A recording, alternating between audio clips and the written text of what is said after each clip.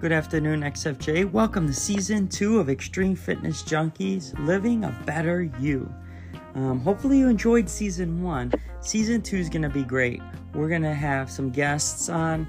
We're going to have some tips, tricks, and all that to help you live a better, healthy, longer life.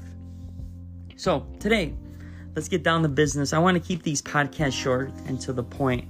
But today I want to talk about hydration, how important hydration is, and your mind literally shuts down if you do not hydrate. From the headaches, the fatigue, when your body's telling you you're thirsty, you're dehydrated already, let alone the color of your pee. So the trick and tip for today is fruit hydration or fruit infusion. What that is basically you cut fresh fruit and you throw it either in the mason jar or one of those Contigo water bottles or Nalgene water bottles. Today over here I have just tap water filtered by some Brita, and I've cut a couple chunks of watermelon and some fresh mint, and that motivates me to drink water. So that's the tip for today, is infusing your water. You can do like a cucumber infusion. You can do some like lemon infusion.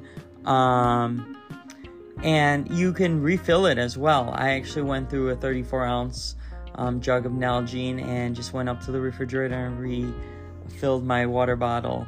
But yeah, that's definitely something that you could be working on to make a better you. I know there's watermelon mint, blueberry mango, cucumber orange, raspberry lime, grapefruit rosemary, strawberry lemon basil. That is actually one of my to-do lists. I'm actually going to try that out. But you basically wash all your produce before you infuse them, peeling it and cut it up and just mix it up.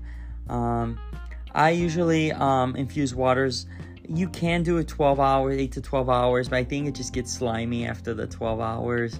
You could put it up in the fridge for 24 hours, but just recommend you take it from there. But that is it for today. I want to keep this less than 3 minutes, but fruit infused waters. Drink up, XFJ.